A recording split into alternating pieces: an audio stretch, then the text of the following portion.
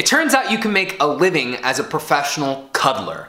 On this episode of Total Body Training, I'm interviewing platonic touch specialist and professional cuddler, Janet Trevino. Janet's gonna tell us all about what it's like to be a professional cuddler, how she became a professional cuddler, and what the benefits are to people who are seeking cuddle therapy. Welcome to Total Body Training, I'm Jean Carlos, and if you haven't already subscribed to my YouTube channel, please click the subscription button.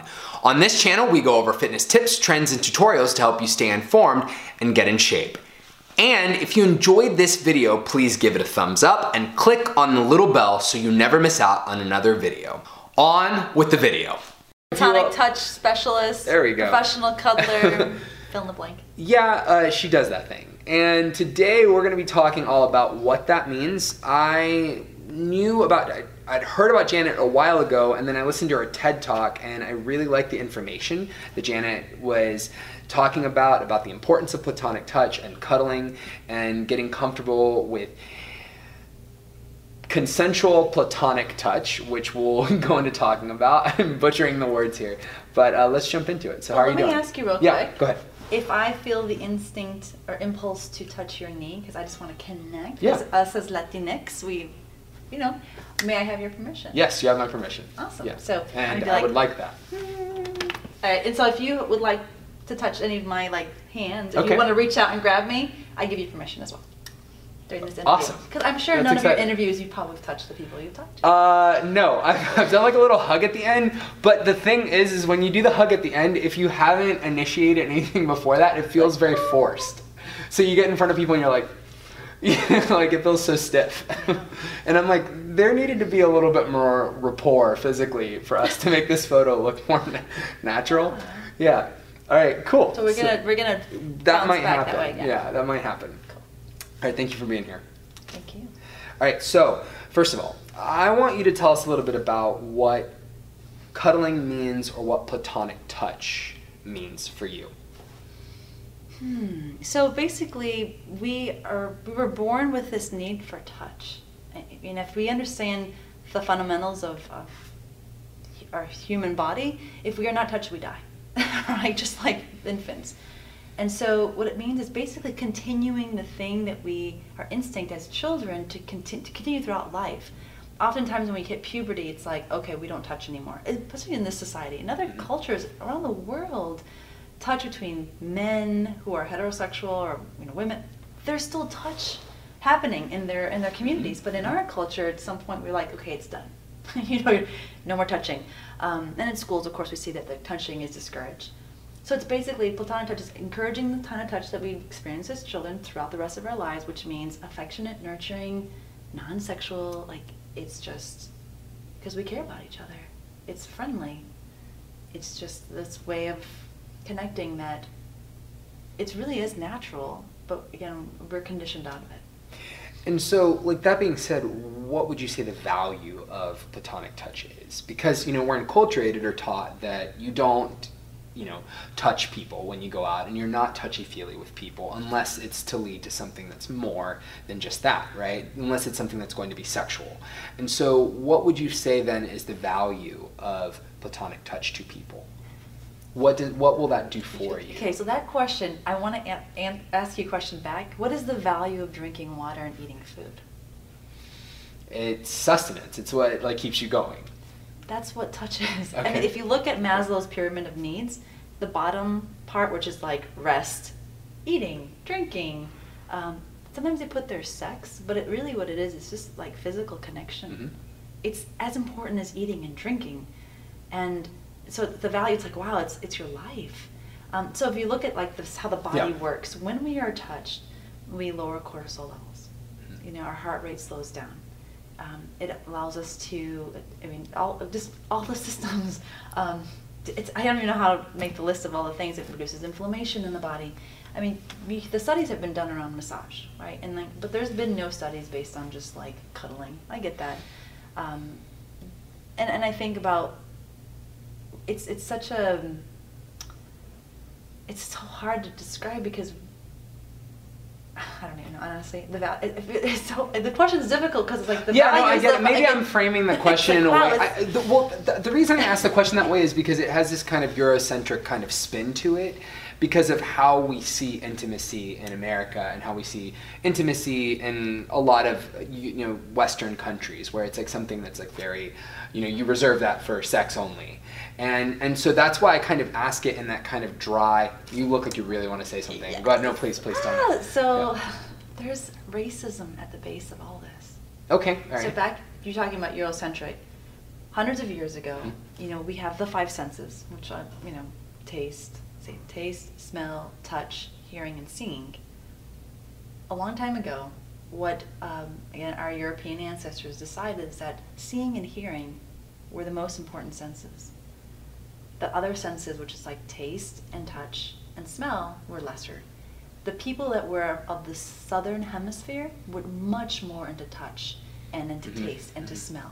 And that's one of the ways in which we actually oppressed people. The people those were the senses that were more important, were demonized. And then of course, the brown people. And then the people that were, again, more rational, more what you could see and what you could hear. You trusted those senses. So that's how the polarization of all the senses happened. And it directly is connected to race, thing that people don't. And so if you look up the book, so The History of Touch, the author begins this process of explaining this and how touch, that's why you're not going to see touch in research. You're not going to see the values of touch. There's minimal out there. And so it makes sense. Like, it just on a historical understanding, we have marginalized touch because it's not something we can trust. It's not something that we don't value it. We think, again, as long as you're rational, you're thinking, you're hearing, you're great. But that's actually not true. And it's very white European, because again, cultures like in the Southern Hemisphere, there's a lot of touch that's happening. They haven't made those distinctions around. In my culture, there certainly is. Like, people are very, when they see each other, they kiss each other, they hug each other. There's all of that within Puerto Rican culture, and that's not the case when you're in America. When you're in America, it's very, very different, or it's seen as being strange. Well, the fact that we're holding hands, it's like we're lovers. And no. It's like, we don't have to be. No, exactly. But here, it's perceived that way. And so, that being said, how do you think... So since you think that this is, or you believe that this is something that's valuable, and lots of other people believe that, how do you shift our culture into feeling like something like this is normal and okay for people to want to do, for people to see as being something that's acceptable? So this is personally, for me, I definitely want people to feel like they don't have to want this or ever have to have it. So versus just accepting where you're at. If this is uncomfortable, don't do it. Right? So getting honest about, you don't ever have to touch anybody you don't want to touch, or you don't ever have to be touched in a way you don't want to be touched. That right there is a huge problem. We aren't even there. We don't even have that in our culture. Often people receive a lot of unwanted touch. And what I want first is a world where the touch that people are receiving is the touch that they want. And so that kind of gets into the consensual platonic touch that you talk about a little bit in your TED Talk, I believe. So can you back up and explain what that is and the value of that? At least, go ahead. Right. So for people to feel safe, right? For me to feel safe with you and you with me, we need to have an understanding. Not only if there's going to be touch, where are you touching? To be able to both feel really good about it. Feeling good's really, really important. And then secondly, what does it mean?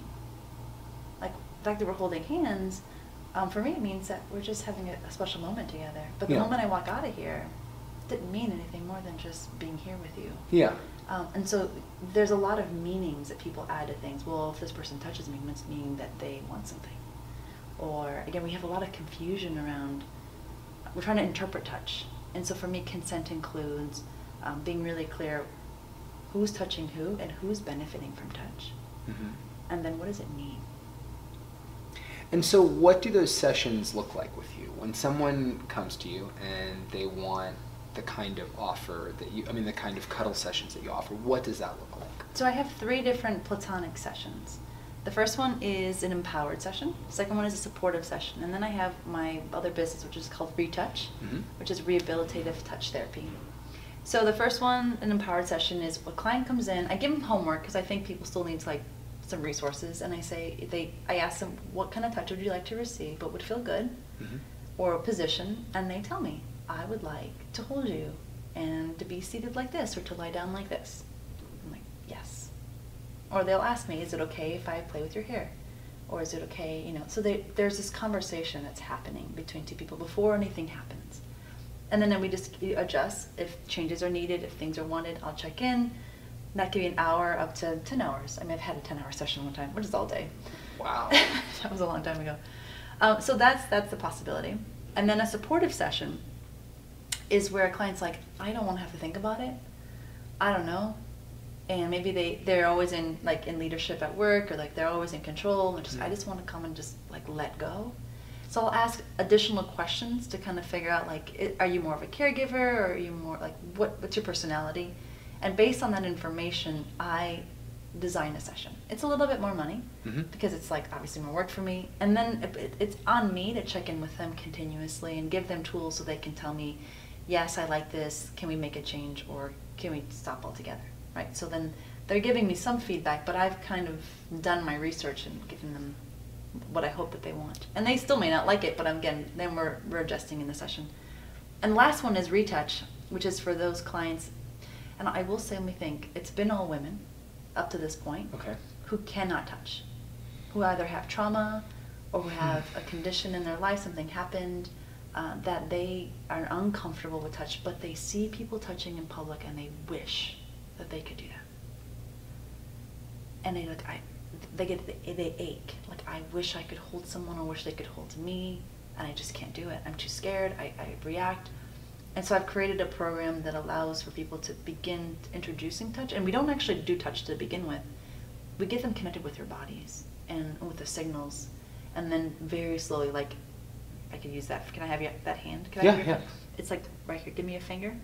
It's like we begin here. And then what are you experiencing? What are you noticing? I mean, this is where it starts. Where there's no cuddling.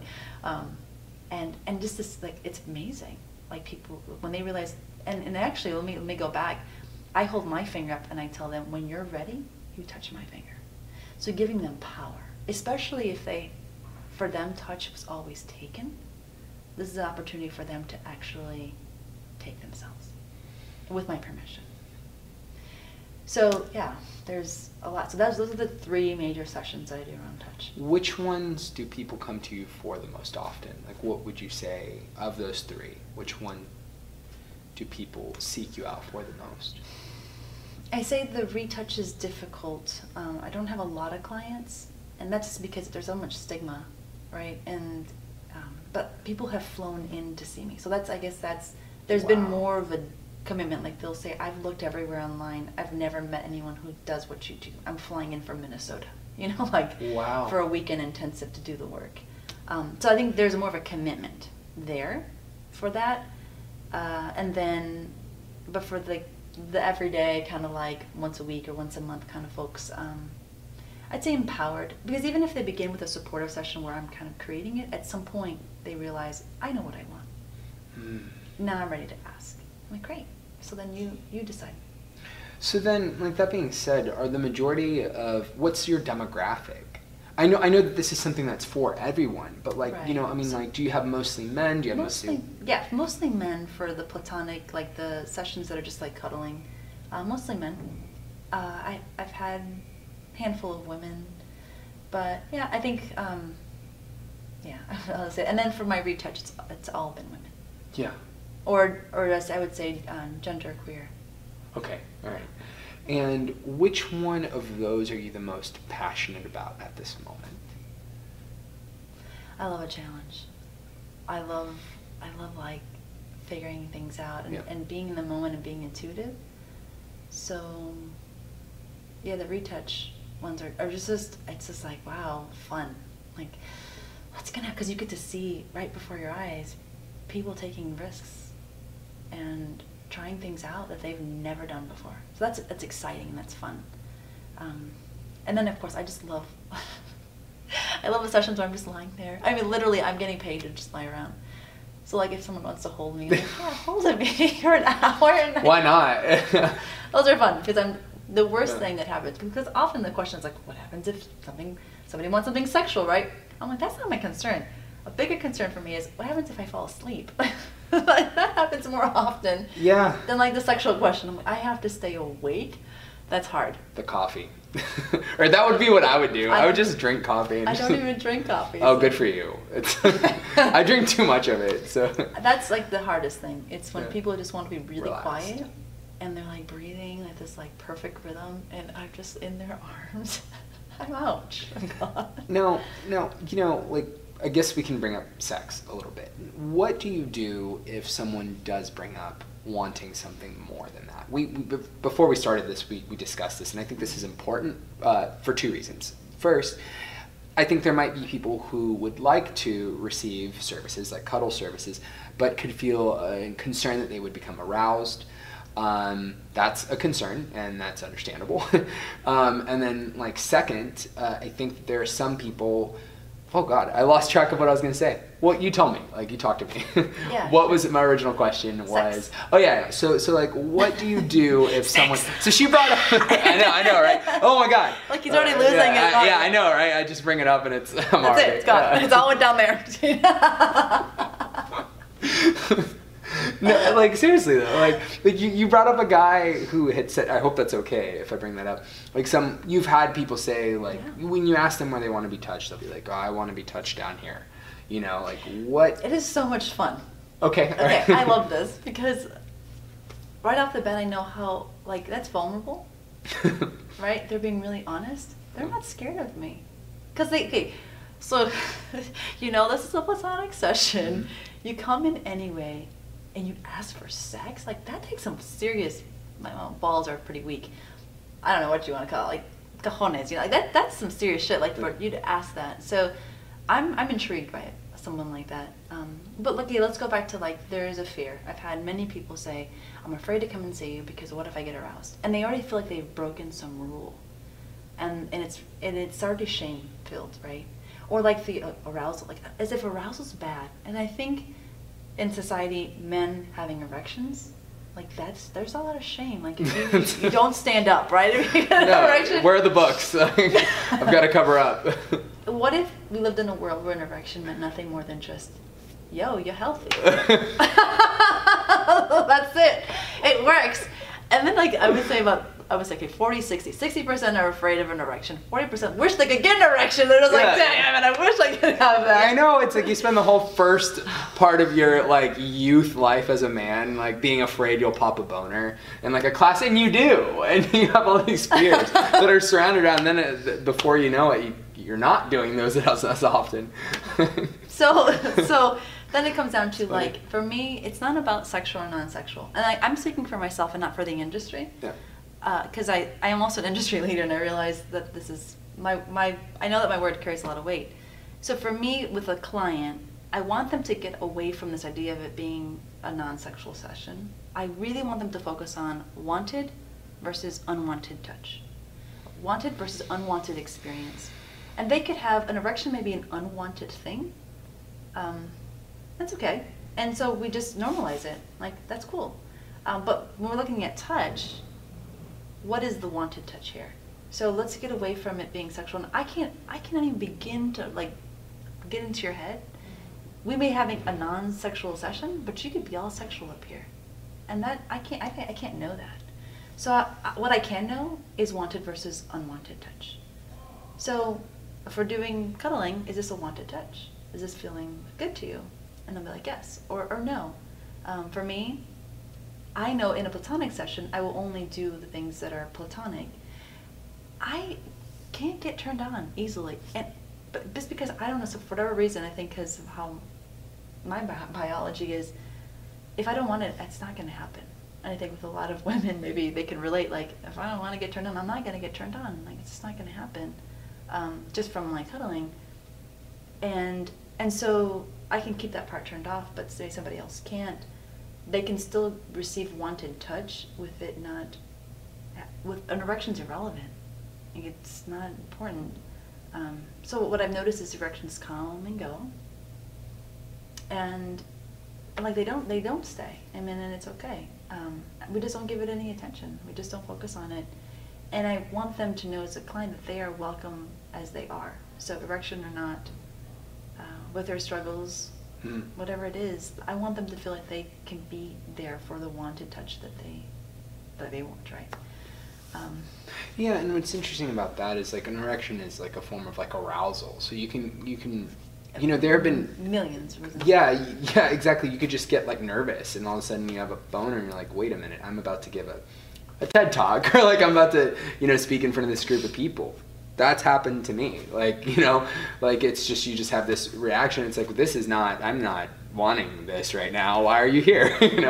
And so I can, while you explain that, the depth to which you explain that, I think I better understand myself as a man. So thank you for that. So like I just want all erections, or penises, they have their own mind, and I don't mind them. I let them do their thing, and I stay with the person, right? And again, destigmatizing erections, de-shaming them, allowing them to be. It's part of what I do.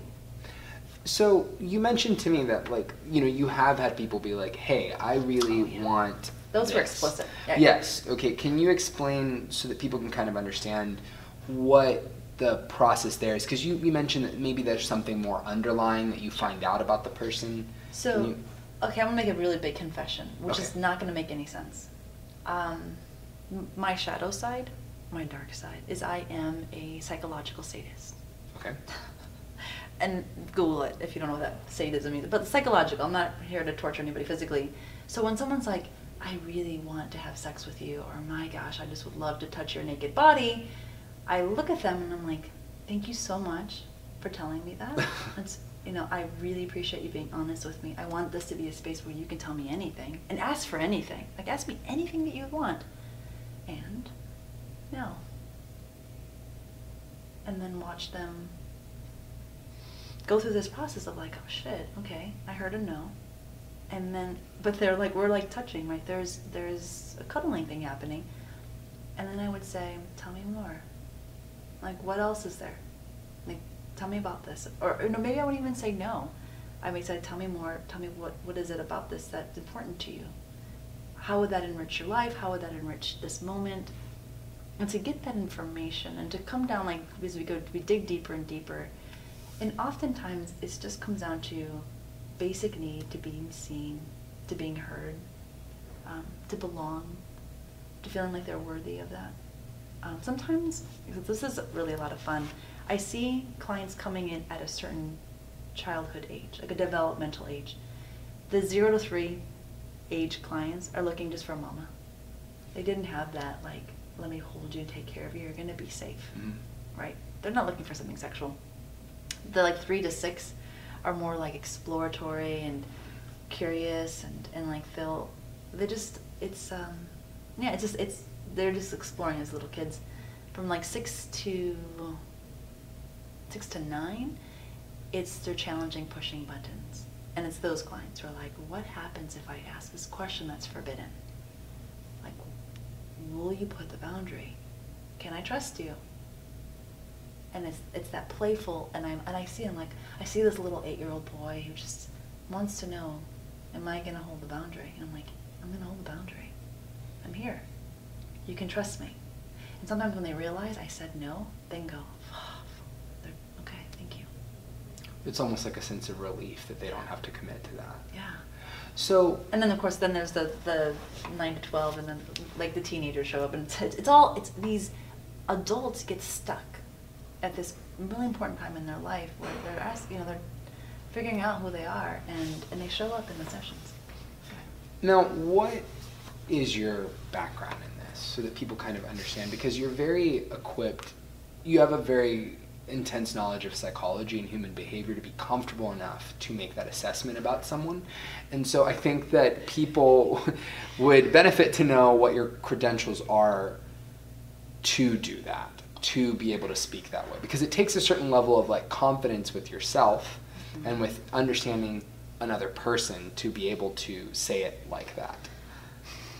So I don't have any traditional credentials. If I did, I couldn't do this work. I just want to make sure people understood. If I got, if I was a counselor or psychologist, I can't touch people, right? So just right off the bat, I didn't go down that route. I have a bachelor's and a master's degree in theology. So, that's right. Yeah, you told me that a while ago.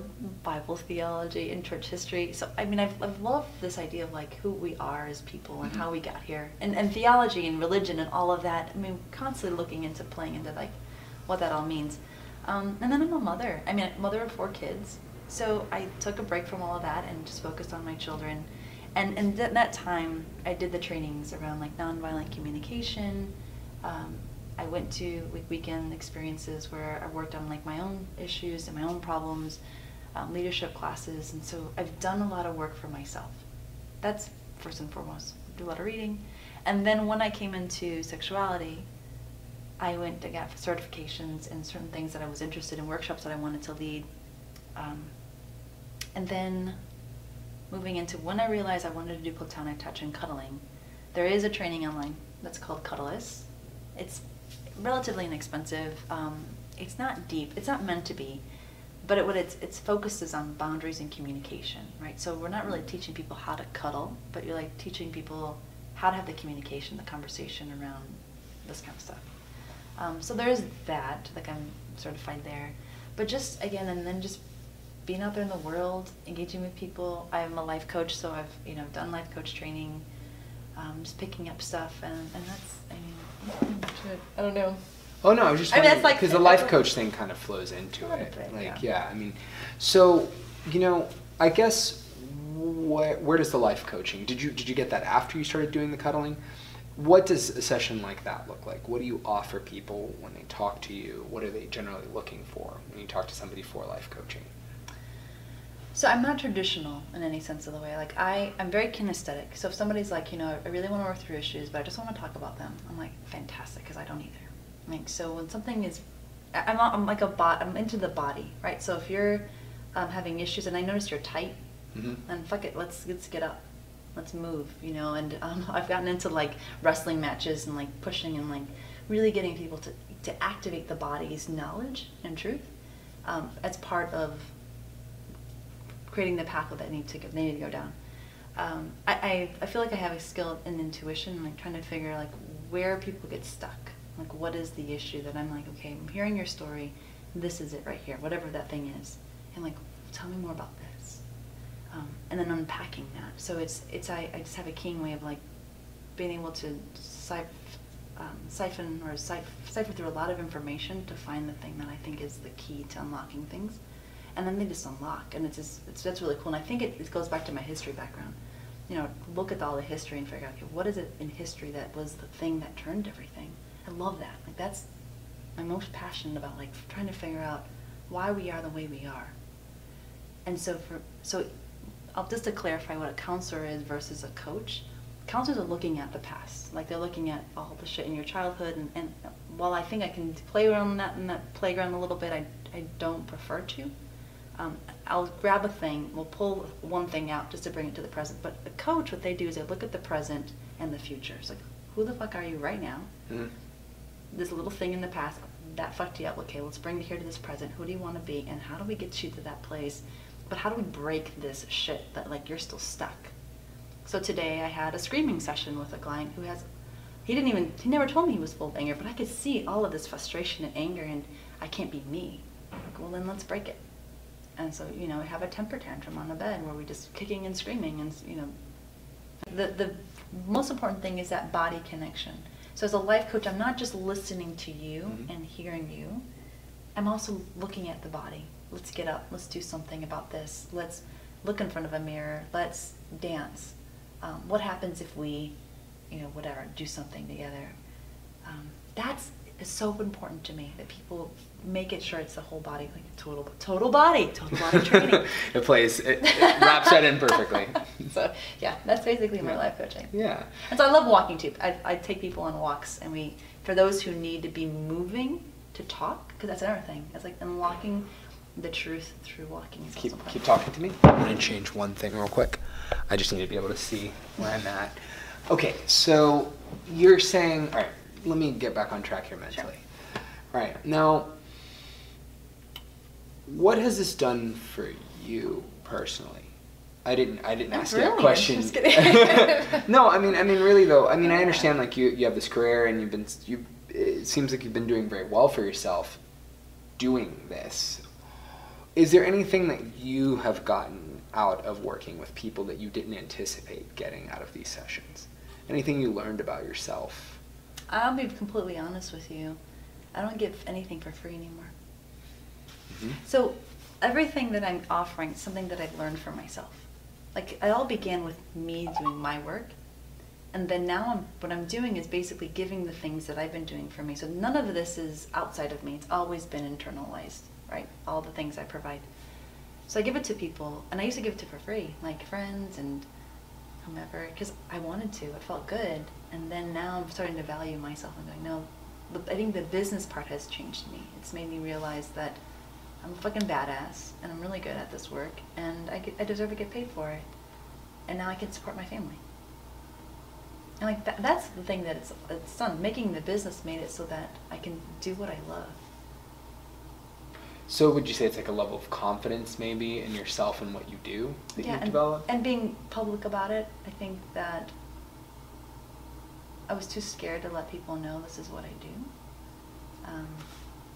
And now that people come back and they're like, that really helped me, or thank you, whatever it is that I get, makes it so that's like, wow, yeah, I am. It gave me this confidence to push forward, to keep trying out new things, to make a difference, to trust my intuition. So I'm in a session, I create a plan. Okay, this is what I'm going to work on with this client, whatever it is. It never turns out that way. Like in the moment, I hear this thing that's like, do this, and I'm like, oh fuck, that's awkward. I don't want to do that. Like, what if they don't go with me? What if they don't trust me? And I'll look at them and go, will you trust me? Because I'm gonna ask you to do something that's really weird. Just trust me on this. I'll see how it goes. And they're like, okay. And they do, which, okay, that right there is like, oh, they trusted me, right? Yeah. It's huge. And then we do the thing, and they're like, that is exactly what I needed. And I'm like, phew.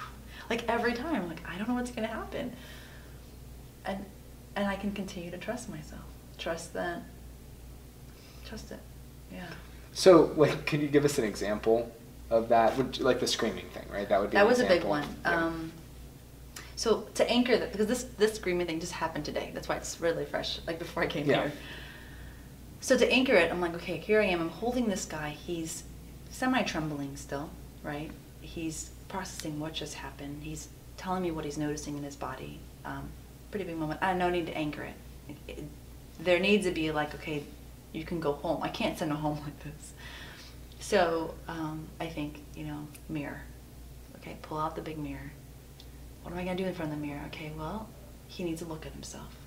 He needs to look at himself angry. That's scary. Especially if there was already reluctance around getting angry is huge. So now, would you be willing to look at yourself angry? Mm-hmm. And what if he said to me, I don't want to? Because he has every right to. I can't make anybody do anything. But I'm like, trust me. Just do this for me. And if you don't want to, then just say no, right? There's always the consent. And he's like, okay. And like, just the bravery that shows up. I'm like, all right. So then it's the anger. Show yourself angry. And then it's okay, close your eyes again. And I said, this time, and I guided him through a visualization to get really grounded and get really confident, which this has been his issues. I want to be confident again. It's like, I want you to get as confident as you can. We described all the different things about his body. He's rooted into the ground, like all the things that people do in spiritual visualizations. And then he opened his eyes and he looked at himself. And he later tells me, I've never looked at myself in the mirror before. Like to brush his teeth, but never looked. And I said, this is your rebirth. This is important for you. And then I had him look for about 3 minutes, long time, close your eyes. This time, this is where again it was like, shoot, this is my intuition speaking, and I didn't know how it was going to work. I put some music on. And I said, and I didn't even know if he could dance. What if he couldn't dance? What if he couldn't move his body? I didn't know, but I'm like, screw it, we'll just like try this. Just move your body to the music, whatever feels good. And he starts moving. okay, he has rhythm. Because people have issues. There's a lot of people that I know that are like, I can't move, right? He did it, and suddenly, like, I had invited him to look at himself move and then smile. So the person that showed up at my door, this is actually, they've had a few sessions with me, was this completely depressed, cannot, this is the last, like, this is his last attempt to try to fix himself, it's his life is done. Completely shut down, completely unable to do anything, scared. And then at that moment, looking at himself, moving his body, and I invite him to smile. This huge smile. Mm-hmm. Now, again, I didn't know if that would work. I didn't know if he was going to follow me. I've never done that before for anybody. So most of my sessions are unique because I don't know what's going to happen. And he trusts me. And he did it. And he's like, he's shocked at himself. Like, I don't even know who I am. Like, yeah. So, again, this happened today. I'll check in with him tomorrow, see how he is. But just physically, he said, I feel lighter. I feel changed. And I think there's many different ways of going about this. I'm definitely not saying this is like the one way. But, no, yeah. But there is something about getting people's bodily stories to the surface, right? So the anger was stored in his body. Here, he's like, I think I can just think it away or make it go away. It's not going away. Getting him to like bring that out. And now there's this hole. And what are we going to fill it with? So filling it with something that he wants. He asked, I want to be more confident. Great, well, let's show up. And because he had it before. He's like, I remember a time when I was, and I lost it. It's beautiful. So it's that intuitive, like I'm just making it up as I go along. But I've done enough like trainings and little things here and there. I've heard enough things. I read books. And I'm like, okay, it's a really good concept, a really good idea.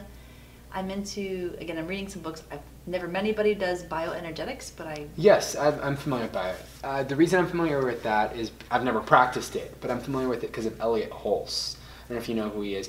He's a YouTuber who was like one of those first YouTubers who, like one of the first ones, before like everybody was on there talking about whatever. One of the first fitness people on there, but he would talk about fitness and about movement, ecstatic dance, which you were talking about, and how that releases things. And you talked about how like movement does that. And actually that was one of the first people who got me interested in weightlifting because I felt like I needed to get something out. Like our slogan here is get lean, gain muscle, and build confidence. And so I needed to work on confidence.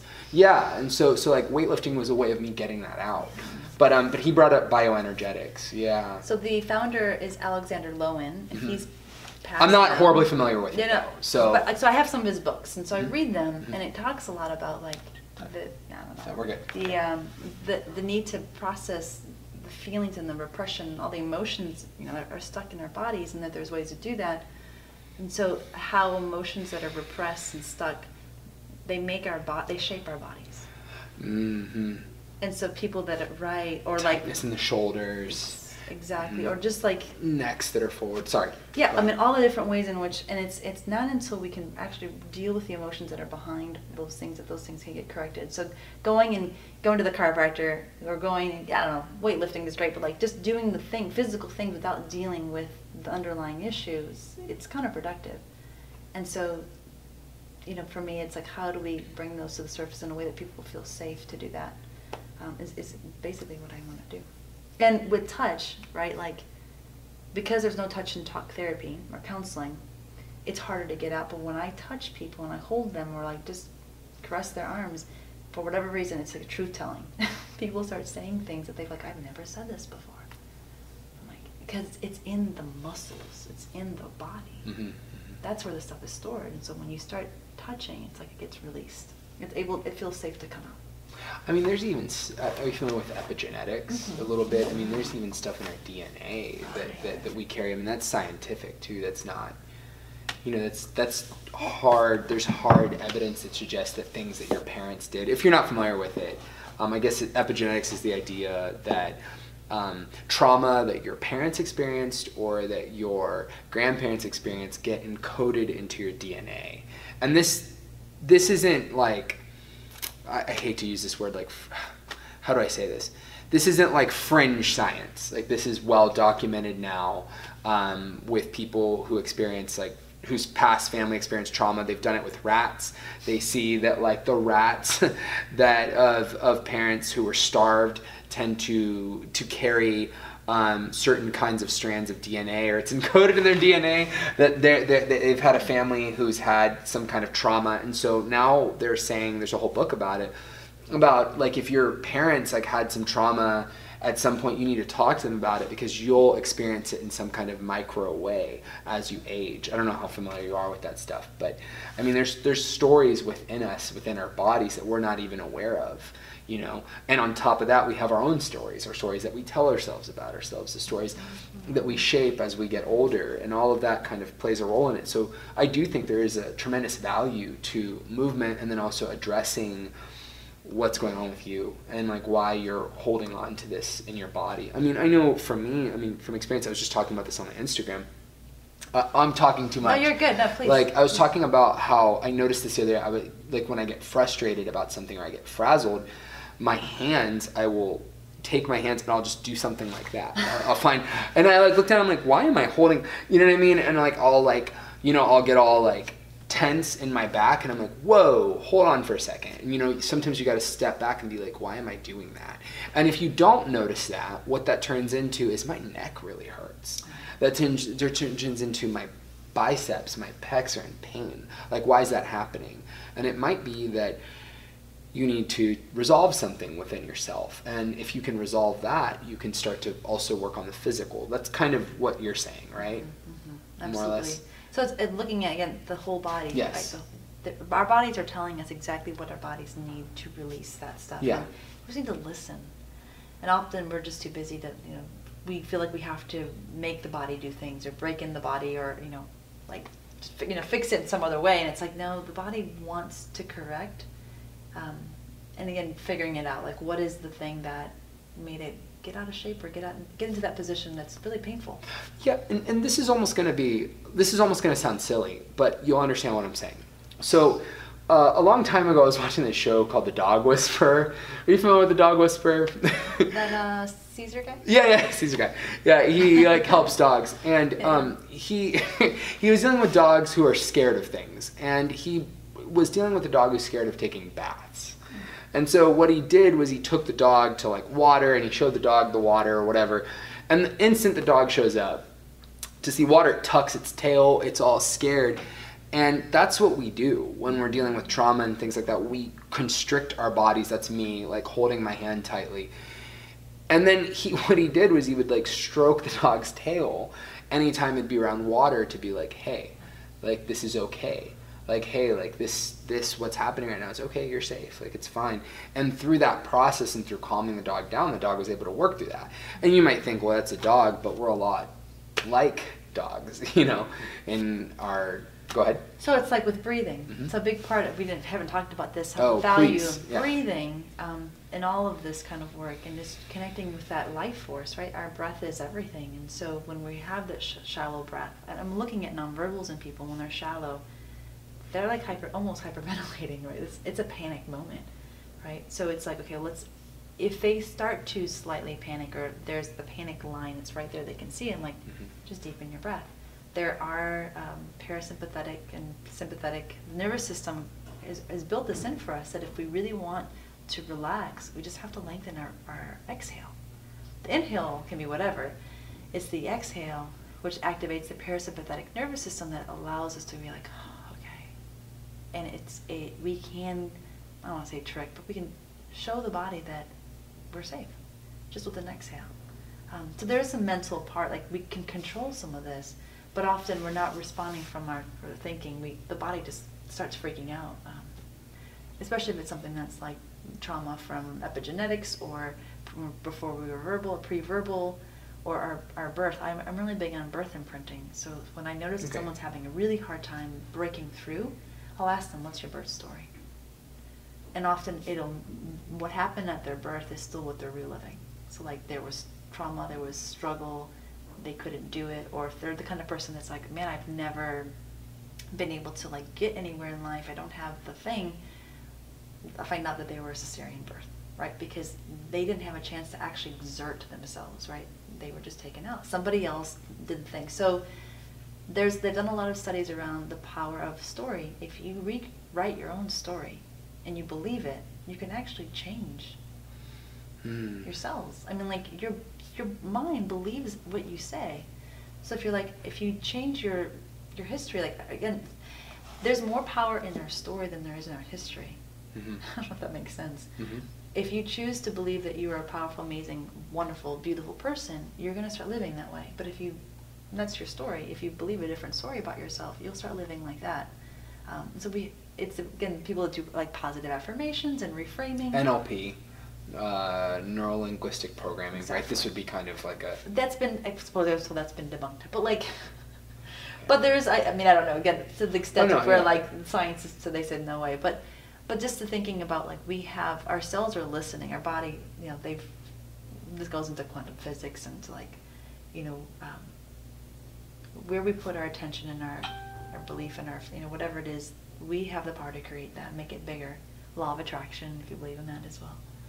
And that's a big part of this is in the work. So again, we've gone from like platonic touch to I know, we're kind of like and that's cool. Getting a little bit because it's about the whole person.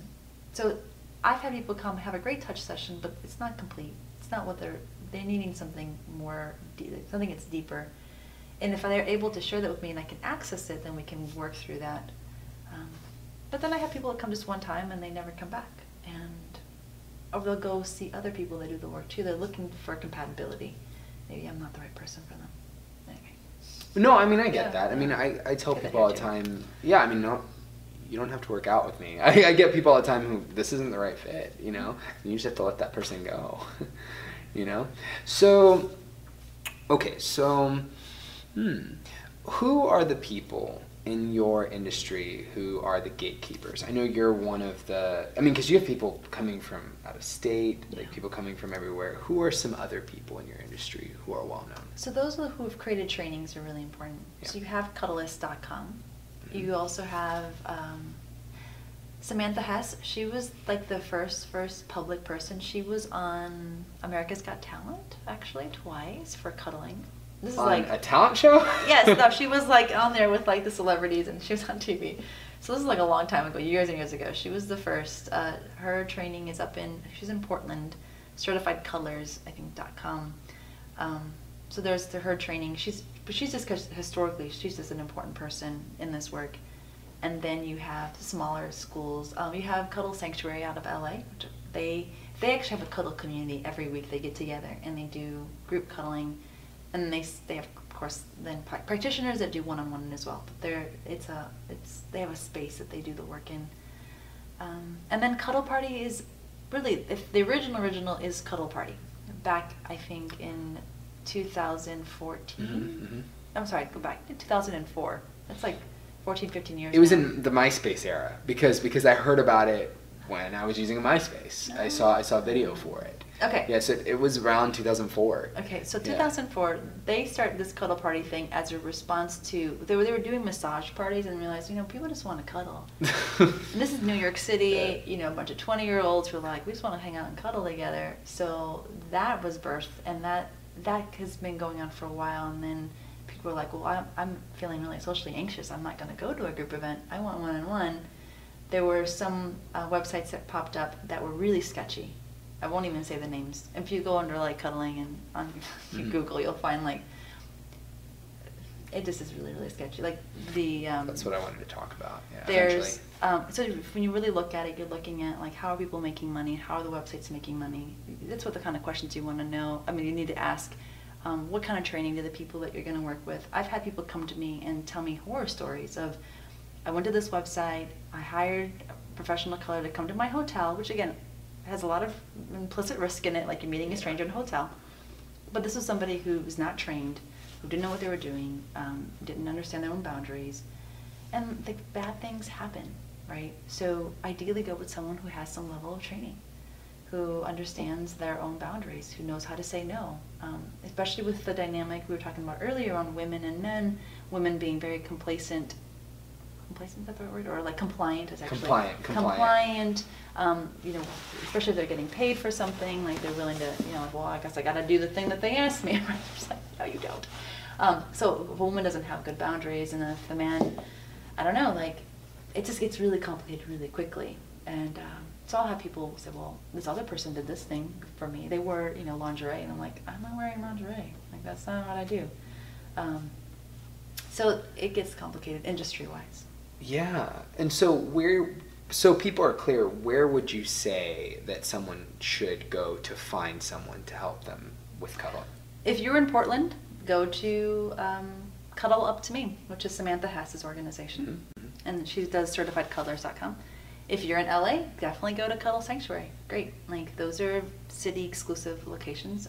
If you're in the rest of the country, cuddlist.com has a bunch of people. Look at the different statuses. There's trained status and there's certified status. Trained status only means that they did the online work, but they never met a person. But you know, some people don't really need to, I don't know, like do hands-on. Certified people have all done something hands-on. It used to be required that they had to do cuddle party, but no longer. So you can also see if they've done a cuddle party or not, so they have group experience. And you just have to ask questions, interview your people. Like, don't just go to someone just because, I don't know, they're cute in their picture, in their profile. I mean, that's really what people choose. They go, oh, she's cute, or he's cute, and they just pick the person that they think is cute.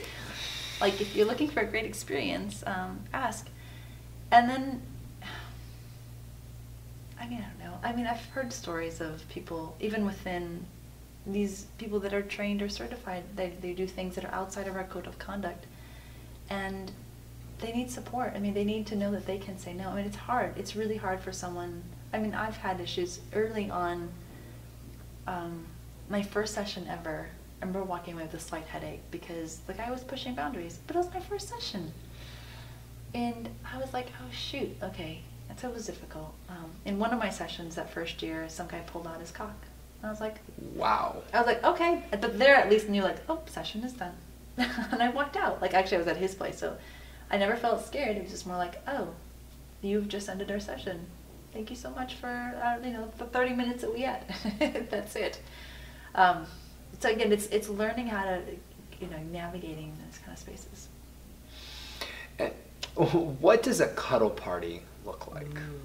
Yeah, because you brought this up earlier and I was just intrigued. So anyway, I have one on Sunday if you'd like to come. Cool. Sunday morning. Very cool. You come for free. Anyway, so it's 3 hours. First hour is... That's a long time. It's not, well, first hour is workshop. Okay. Right? Because we're trying to change the culture. You know, each cuddle party is intended on, like, how do we get people to be able to take the rules of cuddling into life? Because they're really life rules. It's how to say yes. You know, how to say no.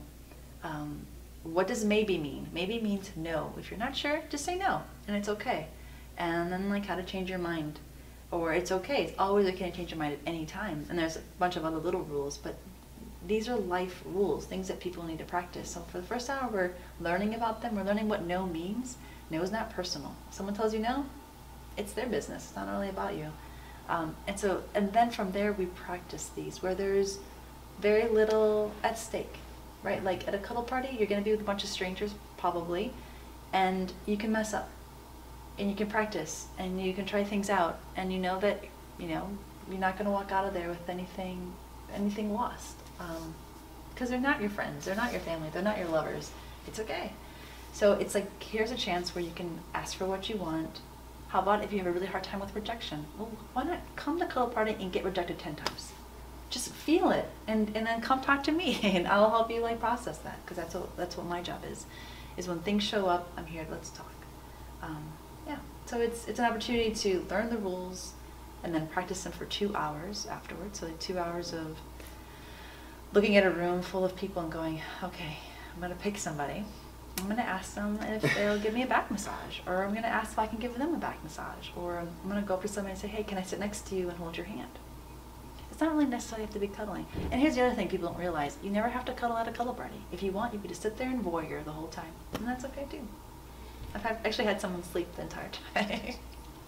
That's what they wanted to do. I'm like, hey, if that's your thing, that's cool. Wow. That's intense. 3 hours. So how does this impact people's lives with their partners? Oh, it's huge. Yeah. So people will often come to a cuddle party, not just once, not just twice, like 10 times, They're in 20 times. I mean, they come. It's addictive. It's like they come because they're like, every time I come, I'm practicing a new skill. Like I'm still having a hard time telling somebody no. So then they go home. They're like, okay, it's okay for me to ask. Like, I just need to ask. Like, I need to actually verbalize what I'm feeling or thinking. So it changes how people not just interact with their partners, how they interact with everybody, with other family members, with work. At work, people are like, shit, I can ask for what I want at work. The worst thing that can happen is they'll tell me no. And guess what? I'm going to survive. Often we're so scared of the no, we think, oh no, if they tell me no, I'm dead. Or like the shame, oh, it's like, no, there's no shame. It's okay. And so it's building that resiliency Mm-hmm. and the confidence that you're talking about with your organization. It's like, it's okay for you to be you. Yeah, I say that a lot. I mean, not in the same context as you, but it's okay to fail. Like, what is failing really? Like, it's just an opportunity. Information. Yeah, it's just more information. Like, oh, well, that's not. Maybe my approach was wrong, or like maybe I asked the wrong person, or maybe I'm not with the right person. Like that opens up a whole like series of questions, I'm sure, for people. Like maybe it wasn't what I wanted, but like maybe we can negotiate something else. So there's 3 different ways to ask for something. Okay, please. So I can say, let's see, Giancarlos, may I rub your head? Is that what you call it? My head, yeah. Is that what you call it? Yeah, my head, my scalp. Your scalp, may I rub my head. Or I could be like, Giancarlos, would you play with my hair? Yeah. Or we could be like, the third way, which is the way people forget, it's like, hey, could we figure out a way to like massage our heads? Like, could we do that together? So or it'd be like, may I give you a hug? Would you give me a hug? Can we share a hug? Right, that's the third. So the third one allows for there not to be any kind of ownership taking, but like, it's like when we have a shared experience.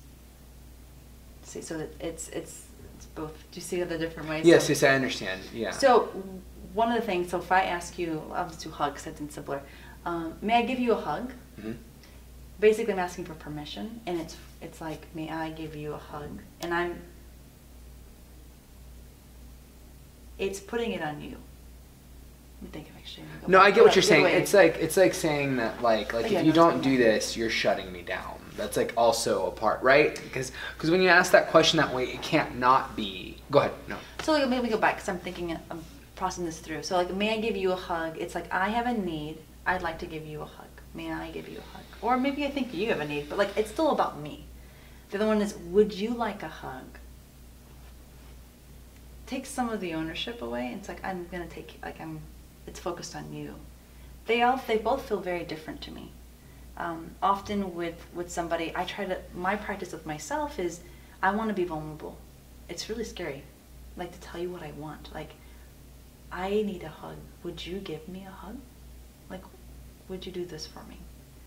That's scary and vulnerable to say, like, I have a need. As opposed to be like, hey, can I give you a hug? It's super easy for me because like I don't have to deal. I don't have to show you that I'm actually having a need here. I can presume to make it about you. And the third one is like, well, can we share one? It's a little bit lighter. It's like, hey, can we share a moment? Can we share a hug? It feels different. So it's just really depending on kind of what we're trying to accomplish. So 2 very important questions we need to ask people or ask ourselves is, who's touching who? So as you can see, let's talking about us right now. I would just, out of my own sense, would be like, oh, you're touching me, right? Because your hand's on top of mine. Mm-hmm. And the second question that's really, really important is, who's benefiting? It's a question that we never ask, and extremely important that we if it's somebody that we love or we care about, family, friend, or whatever, lover, we kind of figure that out, right? Because like, who's benefiting? And oftentimes, because we don't know, this is not honesty. So for right now, I would say, I don't know who would be benefiting. I'm benefiting because I'm wanting to show the world, like, hey, you can touch and hold hands, and that's great. You may say I'm benefiting in a way as well. Well, like when massage happens, say you're in a couple, you can tell your partner, hey, I'd love to give you a massage. So ideally, like if you're giving the massage, it's you're giving the massage to them, you're doing the touching. The question is, who is benefiting? Oftentimes in the giving a massage, the person that's receiving the massage benefits. Is like, that's the idea, like I'm giving you a massage for your benefit. Mm-hmm. That can be really, can have a lot of problems. Okay, go on. Okay. Yeah. Because suddenly the person receiving the massage has to make some really important decisions. What if I don't like it? Do I direct them and tell them what I want? Like, do I have to, do I have to pretend like I like it if I don't like it? How long is this gonna last? And it maybe feels really good, and it's like, great, I want it to continue forever.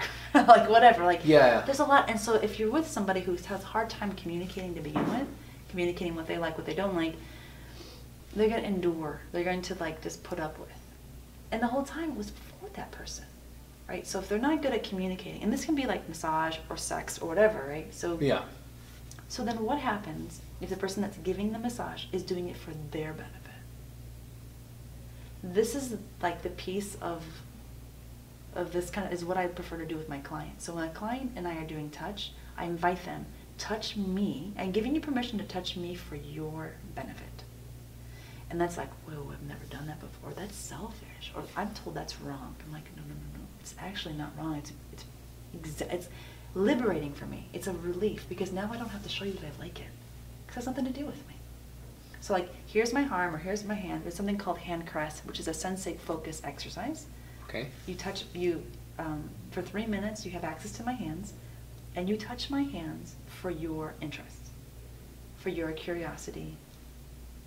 And people, and when they do that, I'm like, this is the best thing ever. I get to not only enjoy the touch, I get to enjoy them enjoying my hand, and I don't have to ever give the appearance that I like it.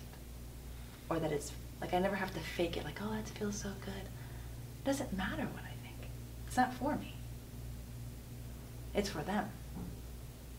And it empowers them to really get into their bodies and do what feels good for them. It allows me to have my own experience that they don't have to be performing for me or taking care of me. I'm going to take care of myself. And I get to enjoy their pleasure. Like, there's a word called compersion. I've never, please tell me. The word, it's the opposite of jealousy, which is like when I get to receive joy from somebody else's joy. So if I watch you working out, whatever, you're so happy, and I'm just watching you, I'm like, wow, I feel really good for you. Yeah. Like I feel, or if like, let's say, this is often used in polyamory and like non-monogamous relationships, where the one person's with somebody else, and the person that's not, like, who's watching it, the couple, part of the couple, can feel really a lot of joy for their partner being with somebody else, because it feels really good to see them happy. So for me, I get a lot of the compersion of seeing somebody really enjoying my body, my hand, my face, my hair, for their interest, or curiosity, or pleasure, and I don't have to ever, it's not about me. And so then, again, it's, for therapeutic reasons, it's really, really important. And so the people, again, going back to my 2 questions, who's touching who, and who's benefiting, it's important that just that piece of like, hey, so I'm gonna do a massage, like, I'm gonna benefit, I'm gonna take it. It's controversial. I think it feels a little subversive for someone to own that they're just gonna do it for their own pleasure. But permission needs to be given, right? Like the person that's giving the body piece part needs to also say, like, I'm giving you permission. Yeah, and it's to explore. It has to come from a very, I'm legitimately okay with it place, which is a gray area for a lot of people, which we talked about earlier, which is just, I mean, we were kind of getting at it, but it's complicated. Because we're not honest. I guess this is, again, going back to like the communication piece. Touch isn't just touch, it's about communication, really. Mm-hmm. Because we're not honest about pleasure. Were you going to say something? No. Like all of it. Like we're scared to talk about touch. That's what Cuddle Party is all about.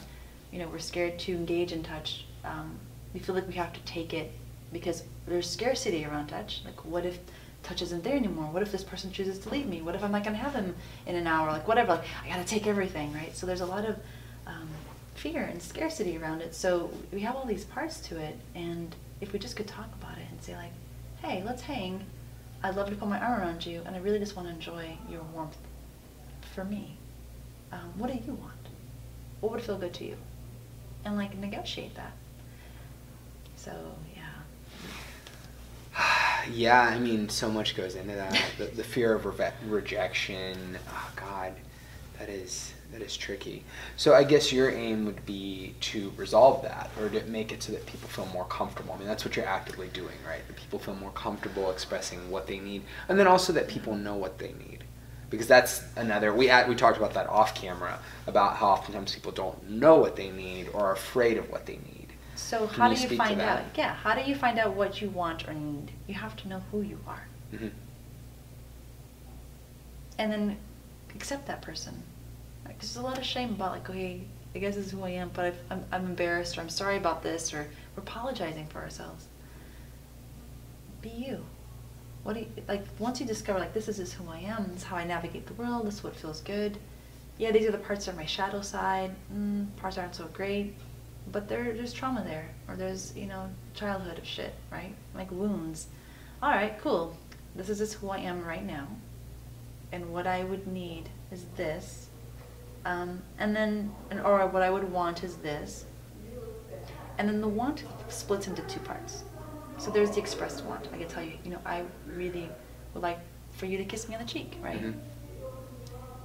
Now, that I could ask for, or I don't have to ask for it. I could just feel like, that would feel really good. And just leave it as a want. And just like enjoy the want for what it is, and let it be. Mm-hmm. Like, I don't have to do anything about it. Again, it's our Western culture, our capitalist or whatever it is that like says, okay, I have this want, I have to have it met, I have to go out and get it and fulfill the want. And it's like, you don't have to either. Like, you can have a want and just bask in the deliciousness of like, wow, that feels really good, and just leave it there. Yeah, I mean, desire itself is something that's nice. Just like wanting and like sitting around like lingering and thinking about something. I mean, there's something really there's something really satisfying about that people don't realize is satisfying. And just leaving it there and not the ability to want, is go ahead. And so then maybe you decide to ask somebody, and maybe you don't. That's okay to just. And then if you ask and they say no, it's nothing to do with you. They give you really good information, and if you feel like you have the courage to say, well, is there anything that you would say yes to? Mm-hmm. Then negotiate something. I mean, it's a conversation. It's about that relationship, about connection. And we're just, in our society, we've just lost on the connection piece. So that is what you facilitate, helping people be able to connect with other people more effectively, wouldn't you say? At least they can connect with me. Yeah. And then from there they can navigate that in what feels best for them. Unfortunately, I've had people tell me that I've ruined them. And this is, again, going into allowing my shadow side of all this. Like, please. Once they learn how to do all these things, it's like, shoot, now I'm in a world. I've put them in a place in the world where they're really good communicators. They're acting out of integrity. And like, I'm alone. Because not everybody acts like this. And they're the trailblazers, right? Like, then you pass it on, teach it. Like, if we all start doing this, the world's a better place. But it's like, it has to start somewhere. I'm multiplying myself. But it's really scary because once they realize how awesome it is, they're like, wow, I don't have to play games anymore. I can just tell somebody what I'm thinking or feeling.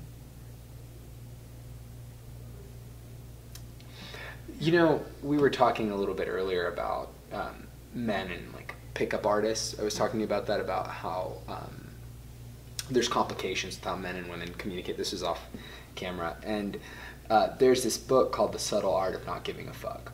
And in that book, are you familiar with it? It's by Mark Manson. He talks about how he had taught men for years how to meet women using kind of like these tricks and things like that.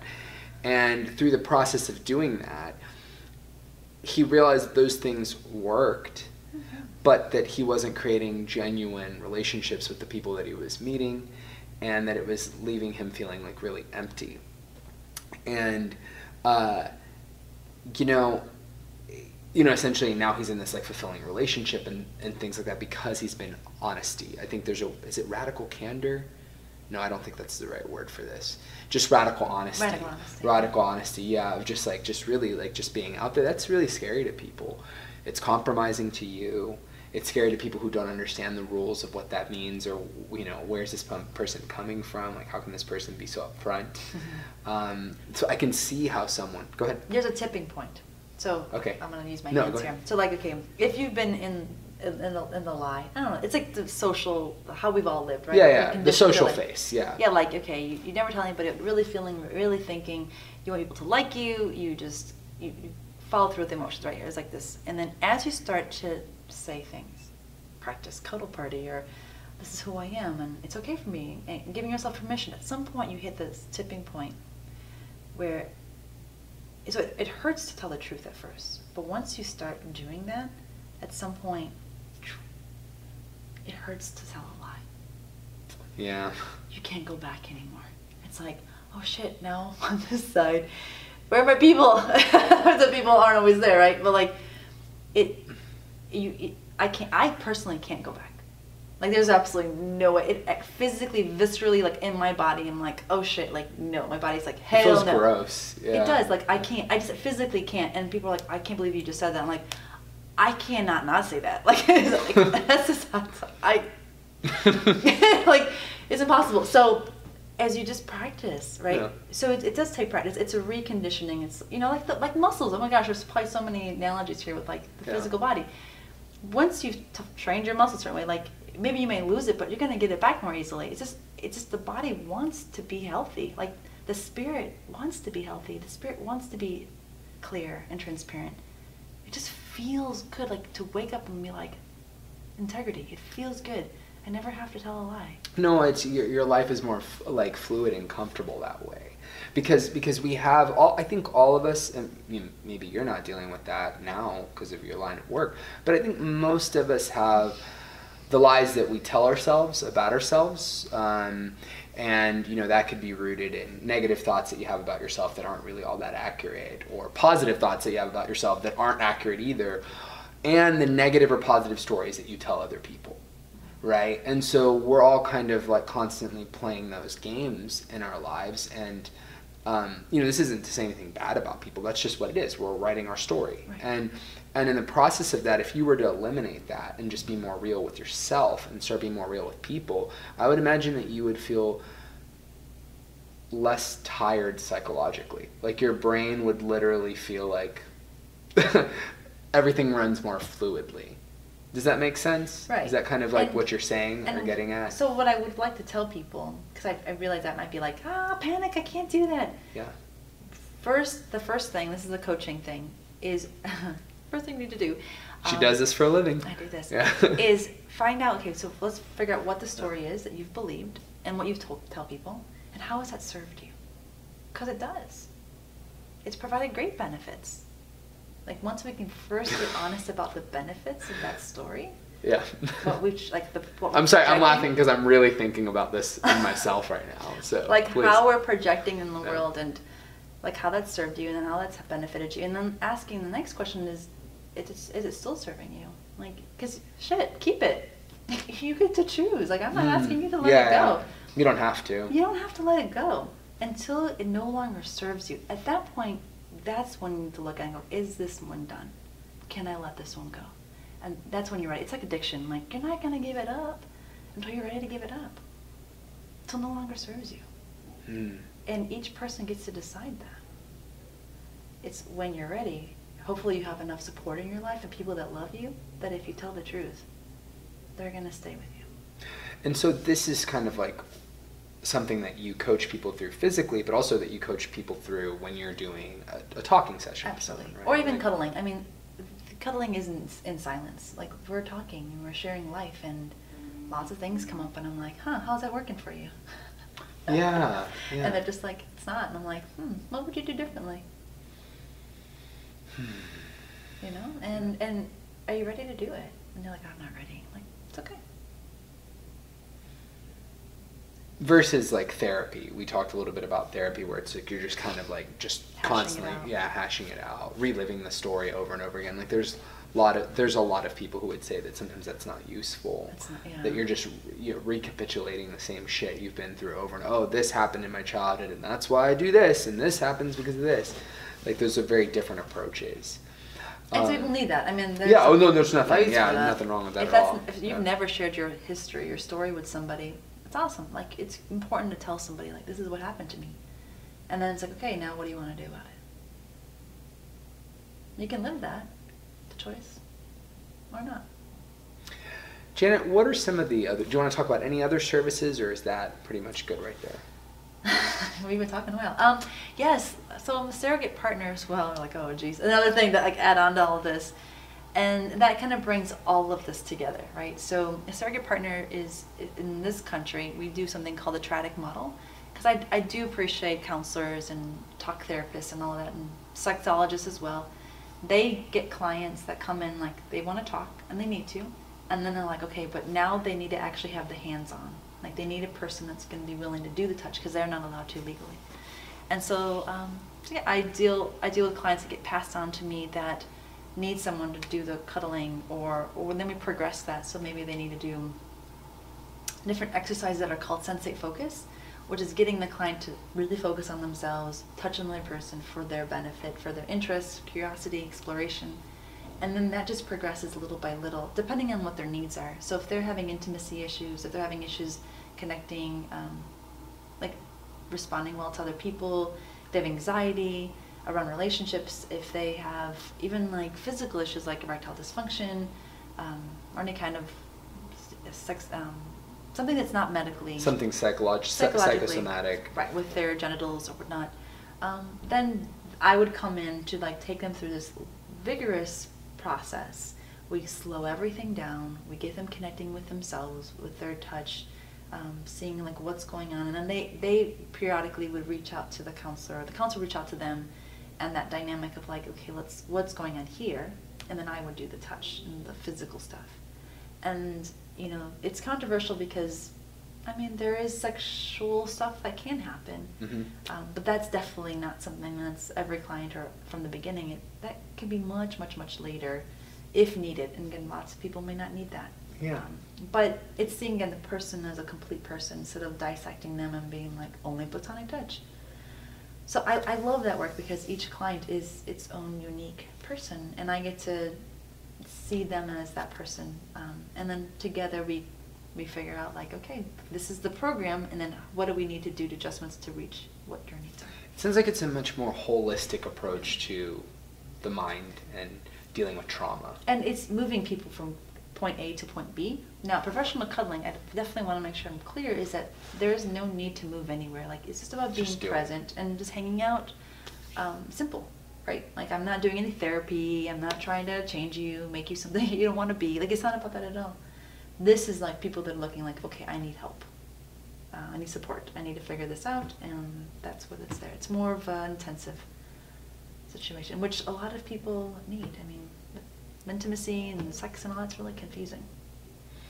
And then, just as those who are local, I have a sexuality group here. It's called San Antonio Embracing Sexuality, which is it's group stuff. Like I host my cuddle party in that group, and they are on Meetup, and we also are on MeWe. Those who know about MeWe, it's another social media platform that's on your phone you can download. And that's been really great for like people looking for this type of experience, but group stuff. So I can't help it. All the stuff that you've been hearing is part of what I bring to the group.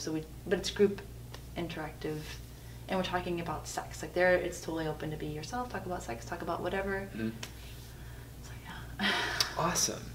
So Janet, I think we're about to wrap it up. Is there any message that you would like for our viewers at home to take away from this today? If it helps, I'm gonna face them. Go ahead. Listen, all right. I'm giving you permission to be you. That it's okay that you are actually perfect as you are, or things are working. I mean, my hope is that things are working for you.